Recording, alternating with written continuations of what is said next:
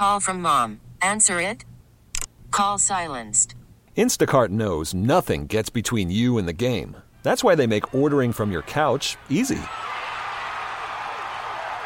Stock up today and get all your groceries for the week delivered in as fast as 30 minutes without missing a minute of the game.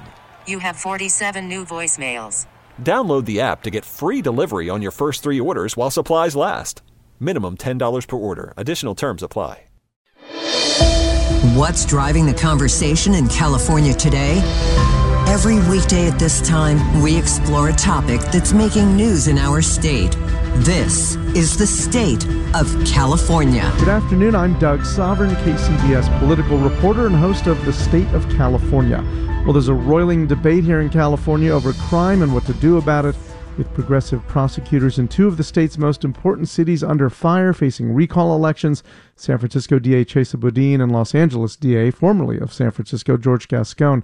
The public perception of soaring crime is not entirely supported by the statistics, and even where murders and shootings are up, is it fair to blame the district attorneys? Well, how much does their approach to crime fighting really affect what happens on the street? For more on this, we're joined today on the KCBS Ring Central Newsline by John Pfaff, a professor of law at Fordham University and an expert on criminal law and the laws of sentencing. Thanks so much for being with us. Thanks so much for having me.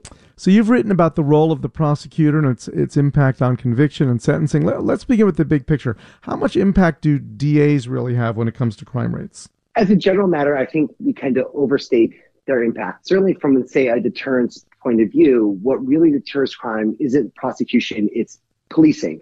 Right? It's that threat of detection. Crime tends to be committed by young men. To the extent it's older men who are doing it, they're ones who have oftentimes been traumatized or have gone through, have trouble with sort of executive control. The threat of a punishment being imposed months, if not years down the line, that's not what deters behavior. It's the cop on the corner now, threatening to arrest them now. That is where deterrence comes from. And so it shouldn't surprise us that, as we in fact see in the data, there's not much difference between cities with progressive DAs and cities without progressive DAs in terms of how they have experienced, the early 2020s. Yeah, I mean, part of the debate over capital punishment over the decades has been, is it a deterrent or not? And there have been ample studies showing it's really not a deterrent at all, that criminals don't really think about that far down the road when they're committing a crime. Right. It's not even just they don't think that far down the line, but it's also that, in the case of moving beyond just homicide to sort of all crimes, only about half of all violent crimes are reported to the police in the first place. Police make arrests in only about half of those crimes, right, at best. So the chance of any given crime even coming in contact with the criminal legal system, a violent crime, is about 25%.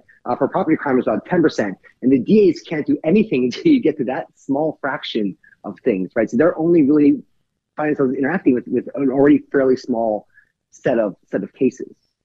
Boudin in particular has blamed the San Francisco police for not bringing him more cases, not solving more crimes, saying, I can't prosecute a case without an arrest.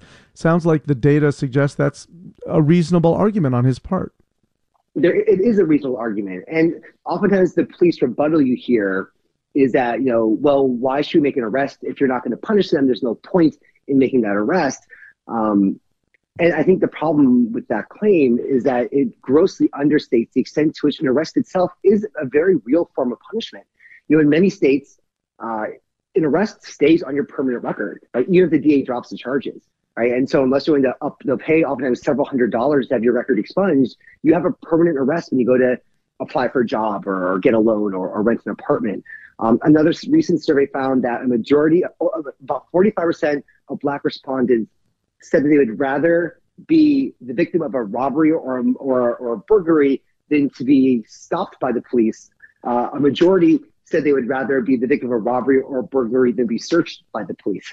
Right. So police interactions are incredibly fraught, challenging experiences for people who experience them. This idea that the DA doesn't press charges, well, then why bother? Grossly understate the extent to which police interactions themselves scare people and is a form of punishment itself. Yeah, I mean, part of that might be because of the fear in the Black community of what will happen if you're engaged with the police. The conservative refrain is that liberal Democrats are to blame for the rise in crime in cities. But then you look at Sacramento, where the DA is Anne Marie Schubert, longtime Republican. Now she's running for state attorney general as an independent. And Sacramento has had a soaring murder rate and has had 2 horrible mass murders recently. So does talking tough on crime and taking that tough on crime approach make really any difference?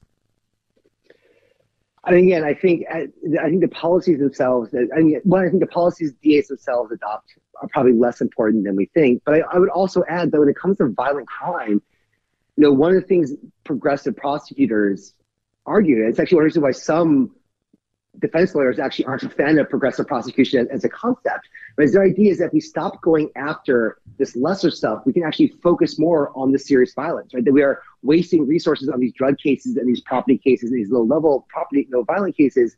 If we actually stop prosecuting those, we can go after things like murder and rape and armed robbery more aggressively. And so oftentimes the very description of what progressive prosecutors are doing is a caricature of the reality, right? They're not just letting murderers walk. They're arguing that if we stop going after these drug cases, we can actually focus better and more effectively and more aggressively on things like murder. And yeah, I think I don't think the rhetoric, I don't think tough on crime policies in terms of long sentences imposed after the fact are powerful deterrents. But I think it also creates a false distinction between what progressive and more conservative DAs are doing when it comes to the kind of serious violence that really concerns people. Well, what evidence is there to support the argument of the progressive DAs that their approach does reduce crime in the long run? Where do their ideas bear fruit, or have we not seen that yet? I mean, I don't think we've seen that yet, because I think it's hard to stress how new the progressive prosecutor movement is. And I think the extent to which you see it being attacked is kind of a remarkable testimony to how quickly it's caught on.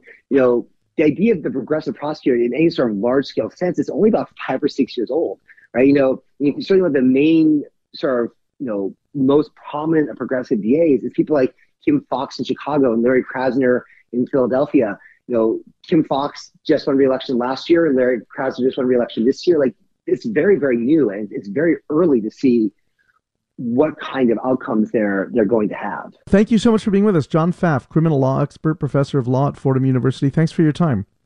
Thank you so much. You can hear The State of California every weekday at 3:30 p.m. It's also available on the Odyssey app, and wherever you get your podcasts. You'll find me on Twitter at Sovern Nation. I'm Doug Sovern, KCBS. We really need new phones. T-Mobile will cover the cost of 4 amazing new iPhone 15s, and each line is only $25 a month. New iPhone 15s? It's better over here. Only at T-Mobile, get 4 iPhone 15s on us and 4 lines for $25 per line per month with eligible trade-in when you switch. Minimum of 4 lines for $25 per line per month with autopay discount using debit or bank account. $5 more per line without autopay, plus taxes and fees. Phone fee at 24 monthly bill credits for well-qualified customers. Contact us before canceling account to continue bill credits or credit stop and balance on required finance agreement due. $35 per line connection charge applies. See T-Mobile.com.